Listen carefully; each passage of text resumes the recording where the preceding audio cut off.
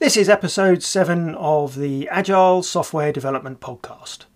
And in this episode, we're delving into some of the concepts behind the product backlog with a post from Chris Sims called Daddy, Where Do Product Backlog Items Come From? Chris is a certified Scrum trainer, Agile coach and recovering C++ developer who helps organisations improve their productivity and happiness. Chris founded Agile Learning Labs with the aim of helping organisations improve their productivity and happiness. He's the co-author of 2 best-selling Scrum books, The Elements of Scrum and Scrum, a breathtakingly brief and agile introduction. In this episode, Chris takes us back to some fundamentals as we talk about the product backlog, or, and I'm sure you're all fond of 3-letter acronyms, the PBI. We're going to talk through what a PBI is and where they come from and how we can better manage them.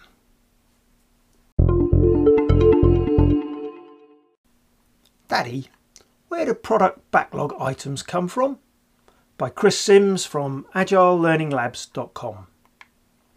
A Scrum team works from a prioritised list called the product backlog. Product backlog items are often called user stories. In this article, we'll examine the life cycle of a product backlog item. It starts with conception. You see, when a product owner and a development team love each other very much. What is a product backlog item? A product backlog item, PBI, is a request. The PBI describes a valuable outcome that stakeholders want from the Scrum team. When I use the word stakeholder, I'm referring to someone outside the Scrum team. Example PBIs include enhancement requests, bug fixes and documents. In each case, there is a valuable and verifiable outcome the business wants the team to produce. Where do product backlog items come from? The PBI is a request for the team to create some value. These requests can come from almost anywhere. Customers, sales, marketing managers, product management or other teams. Members in this Scrum team probably have ideas about what they should build as well. Literally anyone can make a request or suggestion. How do we manage inbound requests? We don't want every request going directly into the product backlog. That would make a mess. The product owner needs to collect all requests in a holding area, and I call this holding area the proto backlog.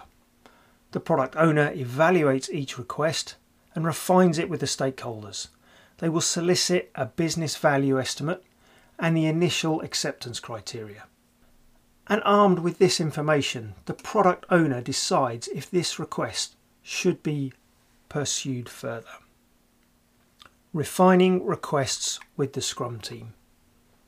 For the requests that make the cut, the product owner presents them to the development team during the product backlog refinement meeting. This meeting is sometimes called story time or the backlog grooming meeting. Typically, the product owner will invite the stakeholders who care about the request. This allows the development team to interact directly with those stakeholders and thoroughly understand their request. During the meeting, acceptance criteria are negotiated, an estimate is created, and the team indicates if the request is sprint ready. After this initial refinement with the team, the product owner decides whether to add the request to the product backlog or not. Welcome to the product backlog. Each item that makes it into the product backlog will have the following attributes: description, order, work estimate and business value estimate. The description is often divided into an overview statement and a list of acceptance criteria. The order, sometimes called the priority, is simply its location in the product backlog. The product backlog is a strictly ordered list. No 2 items are of equal priority. The work estimate is created by the development team and is frequently expressed in story points. The business value estimate is created by the stakeholders and is often expressed in value points. Where do rejected items go? It can be useful to keep requests that didn't make it into the product backlog. We don't want them cluttering up the proto backlog. So we put them in the icebox. The icebox is where requests go to die or to at least wait in suspended animation. The icebox is an unmanaged list that doesn't get any additional attention or effort. Every once in a while, something happens that makes an old request more interesting, and the product owner can thaw it out and move it to the proto backlog.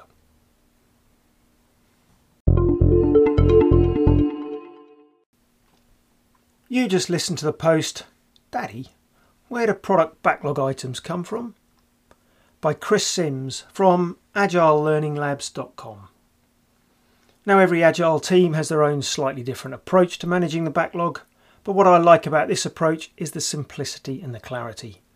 Managing inbound requests with the proto backlog and pushing the rejected items to the icebox. Then we're organising the items that actually make it onto the backlog by order, work estimate and value estimate. Now, if topics like work estimates and business value estimates intrigue you, you might be interested in learning more from Chris with one of his Certified Scrum Product Owner and Advanced Certified Scrum Product Owner workshops. More on those at agilelearninglabs.com. But that's it for today from me.